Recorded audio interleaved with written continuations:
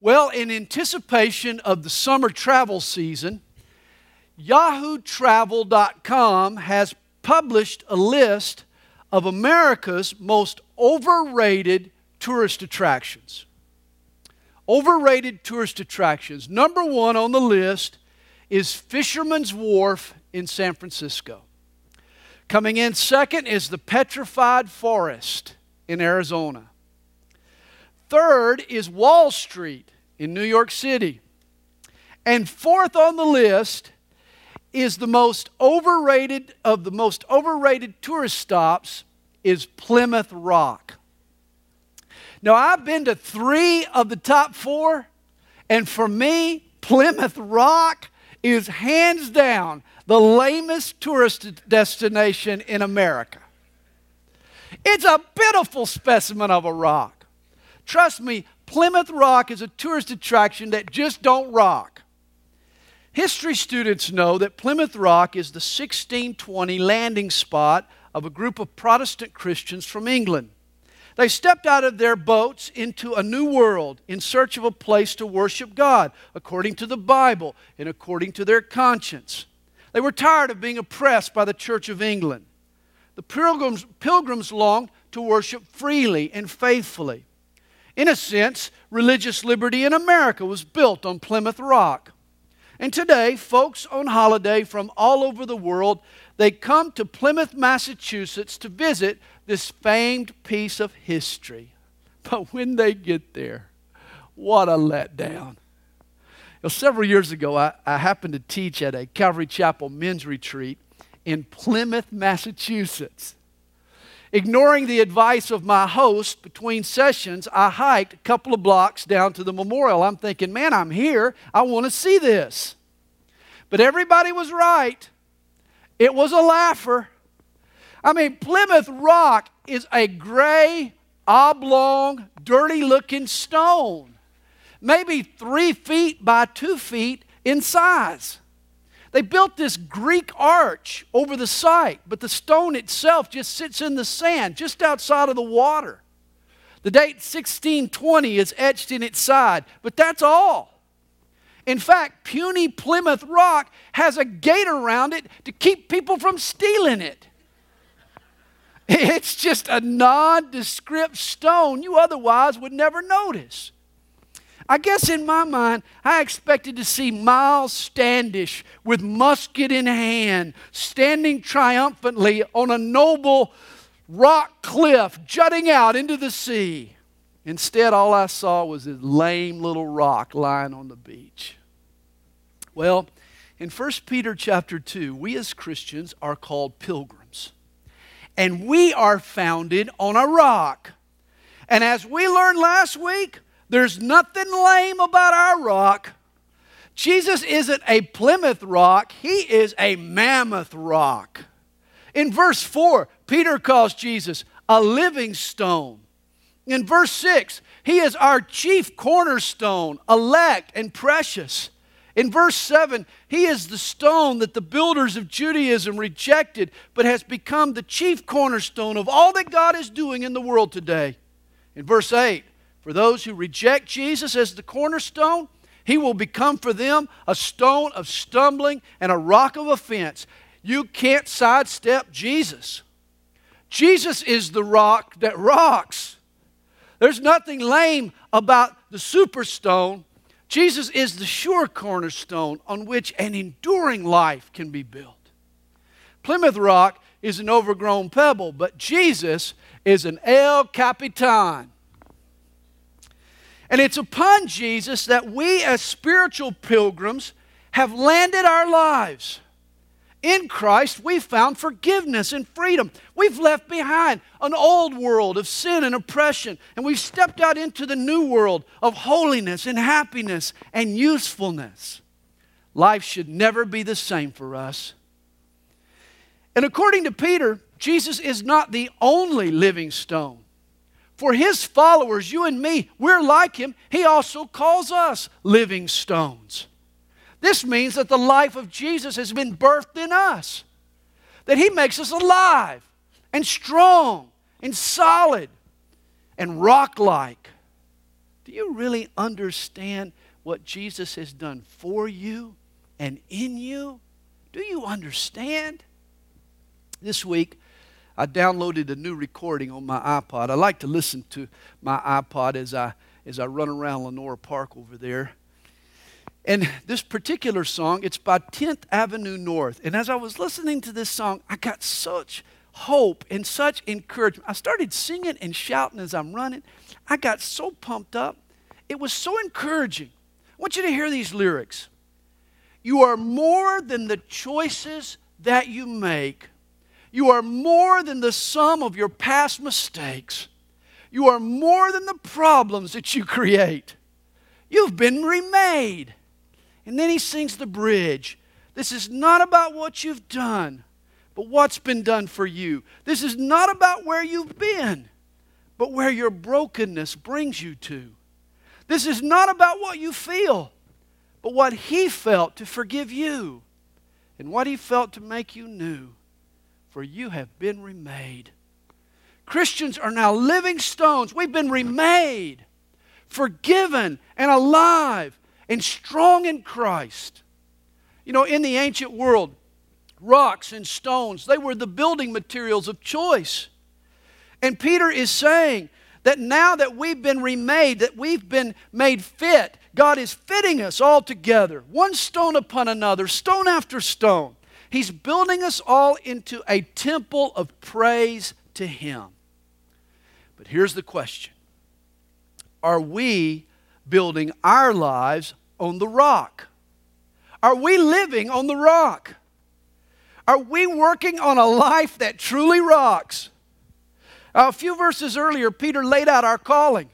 He says we're a chosen generation, and we're a royal priesthood, and we're a holy nation, and we're a special people. But now he's starting to wonder, are we living up to that birthright? Have we really embraced our calling? You know, sadly, this doesn't happen automatically. I was thinking about this. If becoming a Christian were like climbing a mountain, nobody would ever underestimate its significance. I mean, once you've navigated the thin air and the steep terrain and you've risked your life to scale Mount Everest, you appreciate being on top of the world.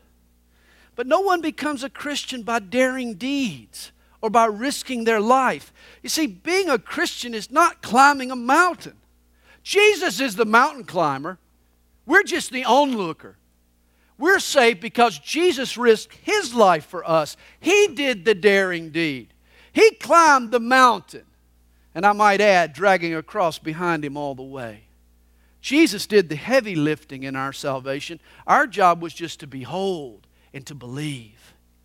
But once we're on top with Him, we should be just as thrilled as if we'd climbed there ourselves.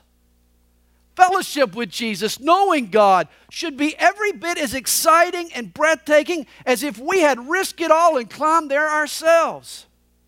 We should appreciate the vistas every bit as much, and our gratitude should spill over into every arena of our lives. In fact, this is what the rest of the book is about. From here on, Peter's going to get very practical. He's going to talk about practical living and our gratitude for Jesus and how we live our lives. He's going to talk about being good citizens and obeying the government and respecting your boss and handling persecution and loving your spouse and then loving one another and returning evil with good and leading the church and following our leaders. He's going to teach us that being a Christian doesn't just mean that we've been changed on the inside. It means that we live an outward life that proves that inward change. That our behavior becomes consistent with our beliefs. Peter wants us to know that how we live our lives tomorrow really does matter. In fact, he reaches out to his readers in earnest. In verse 11, he calls them beloved. He begs them to understand. Now that you're a living stone, the question is, are you living on the rock? Are you building a life of faith and freedom on Jesus Christ? And there are three truths to this that are strategic. First is your status as believers. Second is the struggle that you face. And then third, the stakes. For the stakes in all this are really high. And this is what he discusses now in verses 11 and 12. Your status, your struggle, and the stakes. Peter writes first about our status in verse 11. Beloved, I beg you as sojourners and pilgrims. Now this is the second time that Peter has used the term pilgrims. In the very first verse of the letter, chapter 1, verse 1, he addresses his letter to the pilgrims of the dispersion, or literally the pilgrims that have been scattered abroad. Now during the feast days, Jews obedient to the ancient mandate would journey back to Jerusalem. They would come from all over the world. And it was at such a gathering, the Feast of Pentecost, that the Master decided to launch his church. The Holy Spirit was poured out on those first followers. Fire was overhead. Praise was overheard. A buzz was in the air. And many of those believers, they hung around, at least until the persecution started. That's when most of these visiting converts returned to their homes. Well, now Peter speaks to them again, this time with pen and parchment. And he reminds them that they're still sojourners and pilgrims. They may be back home, but they're not really home. You see, their status hasn't changed. They're only passing through. They're still sojourners and pilgrims. Guys, whenever persecution raises its ugly head, it is a stark reminder to the followers of Jesus that this world is not our final resting place. We are a holy nation, but we're living in an alien and in a hostile environment. Hey, don't be deceived. At times now, for self-serving reasons, the world will snuggle up close to the church. But ultimately, this world is not a sympathizer to the cause of Christ. If this world persecuted the Master, it'll also persecute his followers. Hey, Christians need to remember that we live behind enemy lines. The word sojourner in verse 11, it means a temporary dweller. Never forget that your passport, your spiritual passport, has been stamped with these words: temporary resident. This world is not our home. Hey, we're traveling through life like little kids in the back seat, and God is the driver of the car. You hit a home run, you win the game, you're suddenly the hero for a moment, and you ask, are we there yet? And God says, not yet. Your first kiss creates goosebumps up and down your spine, and you think, wow, am I there yet? And God says, no, not yet. It's your wedding day, and you're so happy. And you ask, Lord, am I there yet? And God says, not yet. You're on your dream vacation, and you ask, we're almost there, right? And the driver says, no, not yet. When your baby's born, there's such elation. You're so happy. You ask, am I there yet? And God says, not yet. Your baby goes off to college, and you're also very, very happy. And you, I got to be there now. And God says, no, not yet. When the grandbabies come, I've been told, I'll think, this has got to be heaven. But once again, the driver will answer, not yet. You see, it doesn't matter how great this world gets. It's not our home. We're not home yet. We're a sojourner traveling through. Peter also calls us pilgrims. The word sojourner speaks to the fact that we're headed home. But the name pilgrim describes the way that we get there.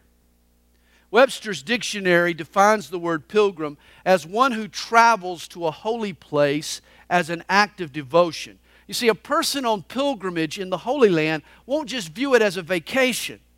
He or she will use it as a means of deepening their devotion to Jesus. What makes a trip a pilgrimage is not just the destination, but the person's purpose behind the trip and the person's behavior on the trip. You see, a pilgrimage is a walk of worship. And as believers, we are traveling to the holiest destination of all. We're going to heaven. And Peter's contention is you don't raise hell on the way to heaven. En route to heaven, the goal is to act like you will when you get there. A pilgrim lives life with love in their heart and praise on their lips and humility in their step and gratitude in their soul and the glory of God in their sights. It's not just a destination, but it's the attitude on the way that makes us a pilgrim. Now let me provide us this morning some needed perspective. A pilgrim has one allegiance, and that's not to the country through which he passes, but it's to his home country. His heart is fixed on home. His eyes are on the road ahead, not the world around. In fact, there is a certain aloofness that characterizes a sojourner and a pilgrim. A traveler is more interested in wings than in roots. They're not looking to settle down in one place. A sojourner isn't thinking too long term.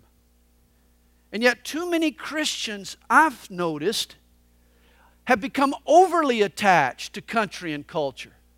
They've gotten too bogged down in the here and now. Here's an example. I'm all for free market economies and American democracy.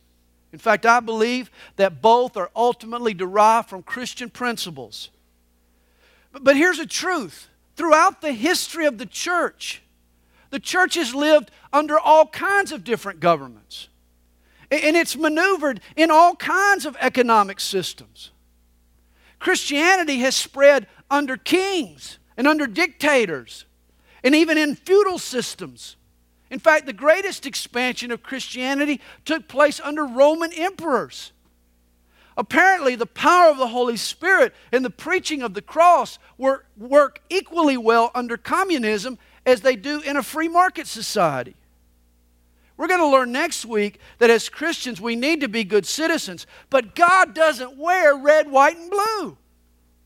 God's not waving an American flag. God is bigger than any one country. He's bigger than any one system of government. And neither is God limited to a particular culture. All too often, Christians are seen by the world as promoting a sectarian brand of culture.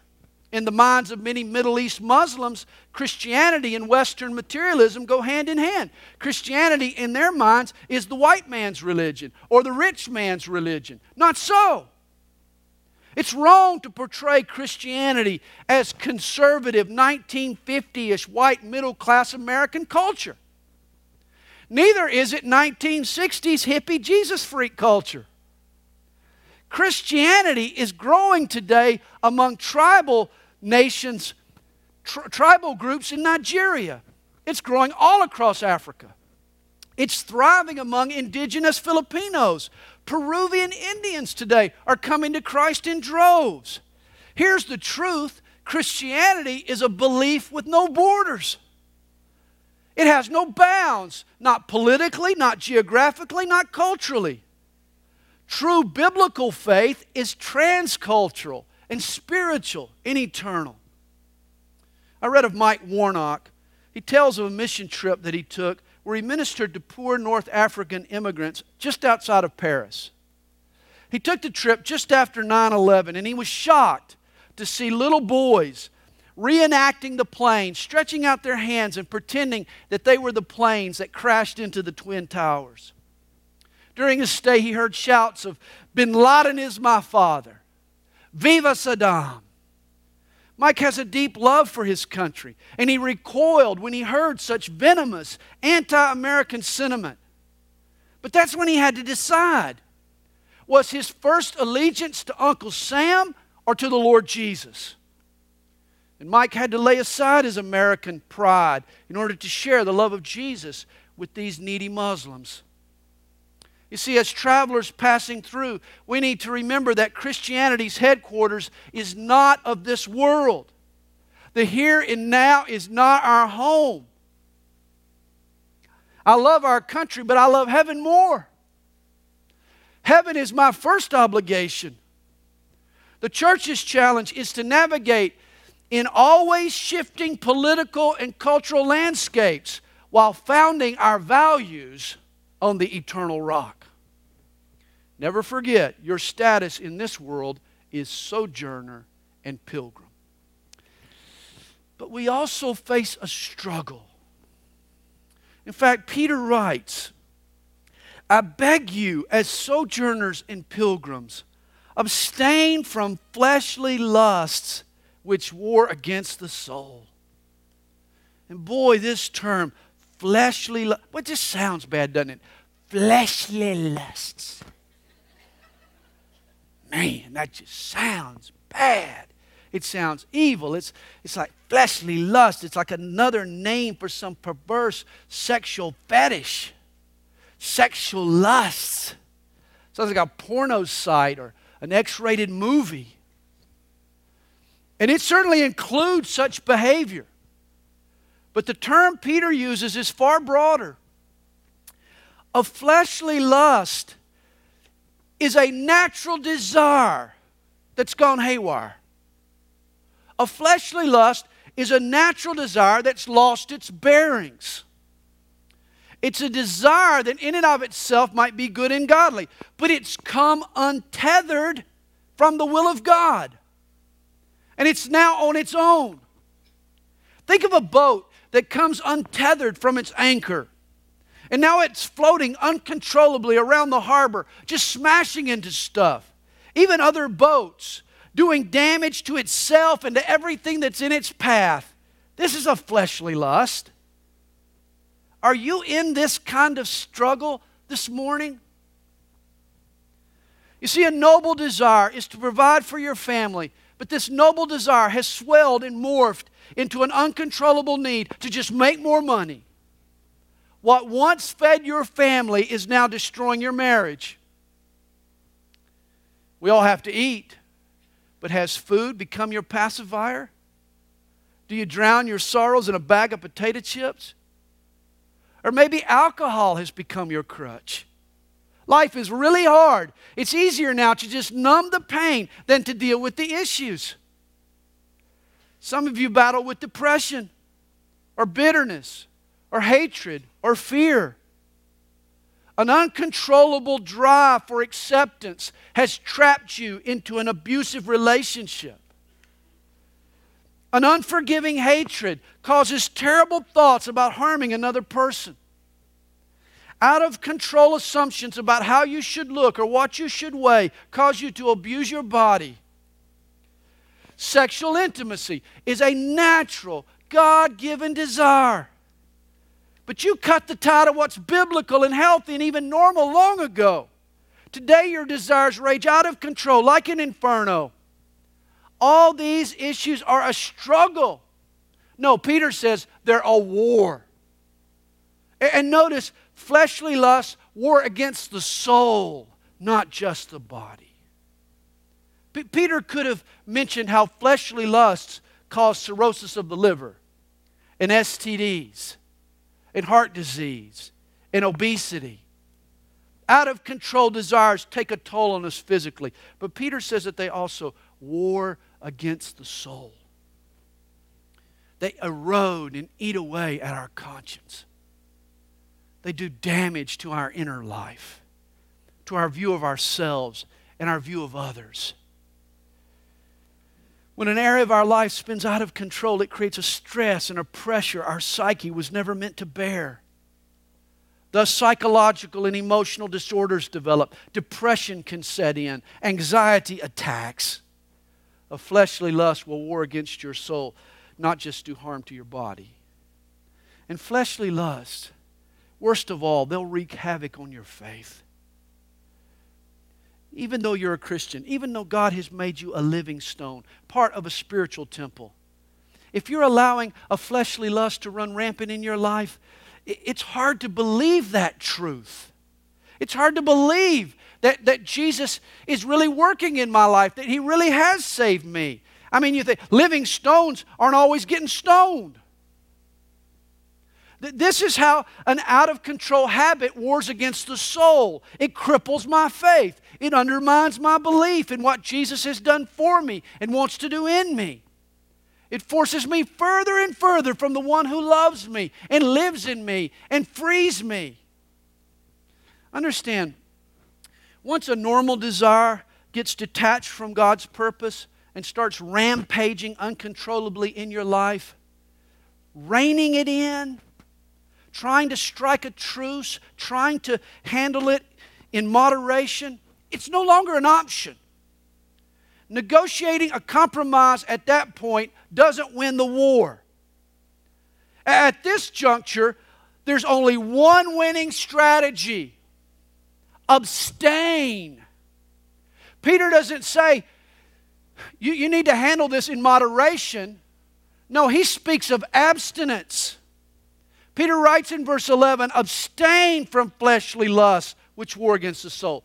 The Greek word translated abstain means to hold away from one's person, to create a distance, to create a separation between you and that desire. Here's what Peter is telling us. Once a desire spins out of control, you got to let it go.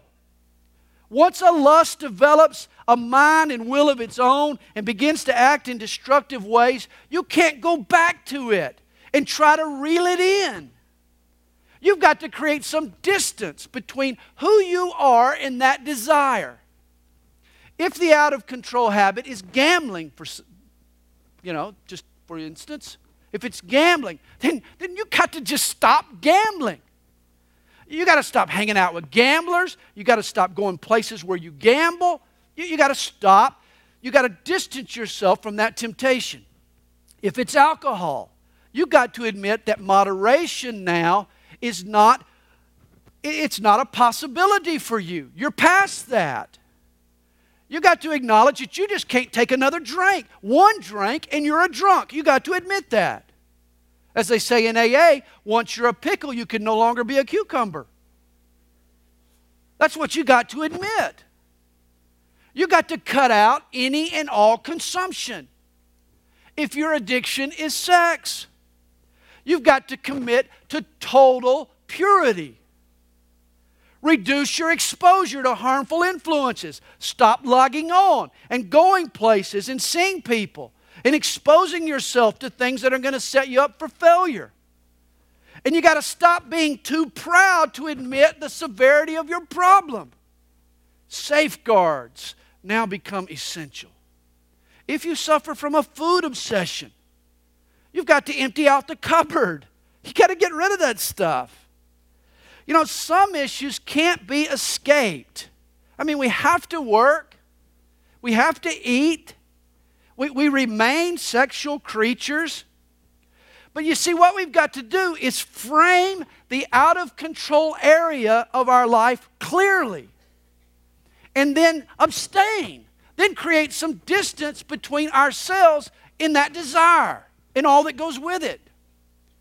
And there can be no excuses. I've used this illustration before, but it deserves repeating. Imagine a rope 5 feet long.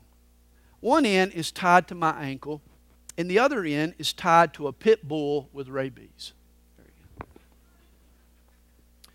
And here I am, trying to live a normal life. I get up in the morning, I go to bed at night. In between, I work, I come home, I hang out with my friends. Do you see a problem with this picture? Of course you do. There's no way that my life will have any semblance of normality as long as that pit bull is tied to my ankle. Oh, maybe for a few hours a day while the pit bull's asleep, but all in all, my life is in turmoil. I can't work because the dog bites and growls at my coworkers. I can't spend quality time with my kids because they're afraid of the vicious dog. My wife won't sleep with me because I'm bringing a pit bull to bed. The only friend who'll have anything to do with me is Michael Vick, and he moved to Philadelphia. My whole life is in shambles. And I can spend thousands of hours in counseling, learning how to be a good employee and a better husband and a loving dad and a loyal friend. But face it, until I get that doggone dog off my ankle, Nothing I do will solve my problems and help my life. That's why Peter says, abstain from fleshly lusts. Jesus said it too. If your right hand causes you to sin, cut it off and cast it from you. Take desperate measures. Separate yourself from the source of that sin. Peter's saying something similar here. Abstain from fleshly lusts. Remember, these are desires that war against the soul. In other words, you're either killing the lust or the lust is killing you. There's a war going on. That means there's no sign in a truce. That means there's no sign in a treaty. That means there's no happy medium here. Joy and freedom can't coexist with fleshly lust. You know, when you came to Jesus, you were crucified with Him. He changed you. But now you need to crucify that fleshly lust. You need to turn it loose. You need to let it go. You need to declare war. You need to create distance between you and that problem you framed in your life. Galatians 5 verse 24 says it like this. Those who are Christ's have crucified the flesh with its passions and desires. And then he says, if we live in the Spirit, let us also walk in the Spirit. He says it's now time to go on the offensive with new habits. It's now time to think new thoughts, to develop new patterns, to start living a spiritual life. Yes, the Christian life involves a struggle, but through Jesus' help, you can overcome. In fact, it's vital that you do overcome because the stakes here are really high. Peter explains this to us in verse 12. He says, having your conduct honorable among the Gentiles, that when they speak against you as evildoers, they may, by your good works which they observe, glorify God in the day of visitation. Notice he assumes that the world is going to speak against you as evildoers. The Gentiles, or the unbelieving world of Peter's day, they were guilty of just this. They were floating hateful lies about the church. They were speaking evil against the church. They were stirring up false rumors and malicious slander against Christ's church.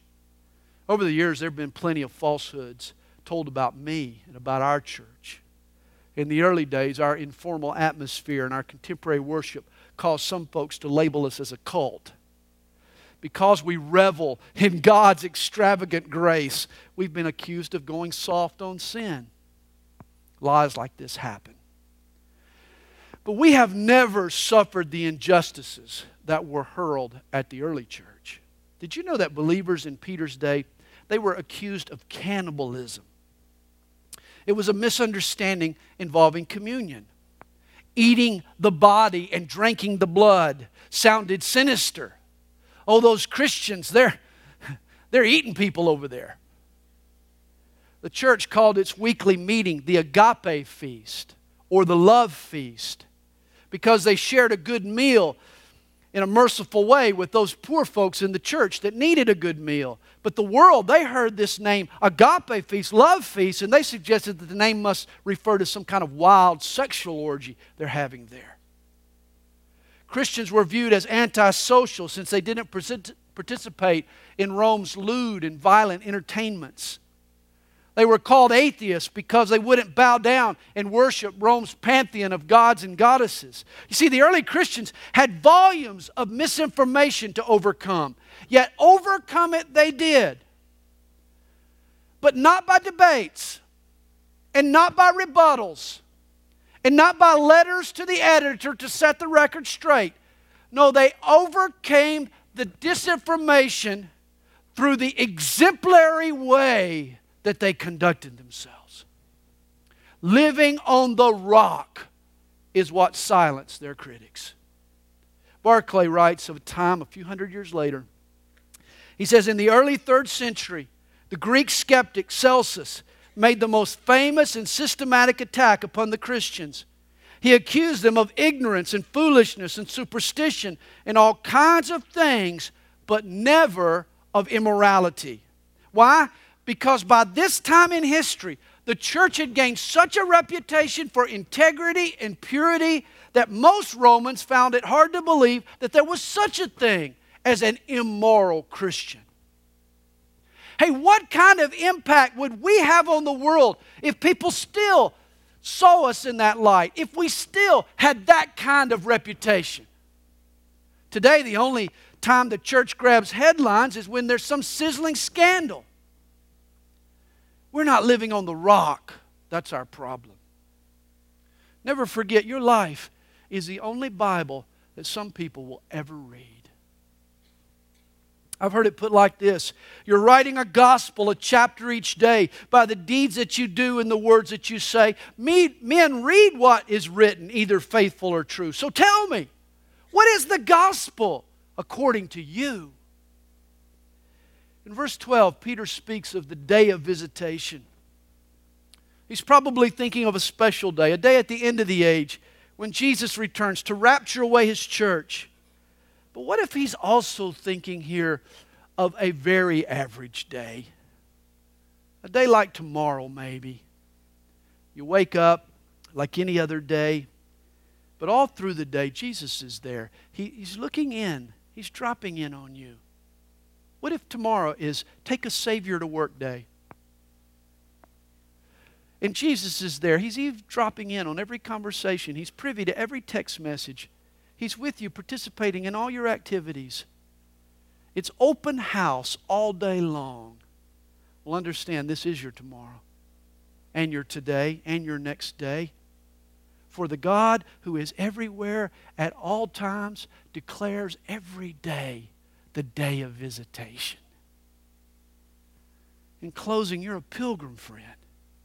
This world is not your home. You won't be home until you get to heaven. But along the journey, the Lord cares about your pilgrimage. And He's always dropping in. He's always making visits. Jesus assures us of our status. And He helps us in our struggle. And He reminds us that the stakes are high. In Christ, you are a living stone. But are you living on the rock? You know, our lives rest on a mammoth rock, not just a Plymouth rock. Jesus is no lame rock. That's why we need to be building a life that glorifies Jesus. Are you building a life that really rocks? I hope you are.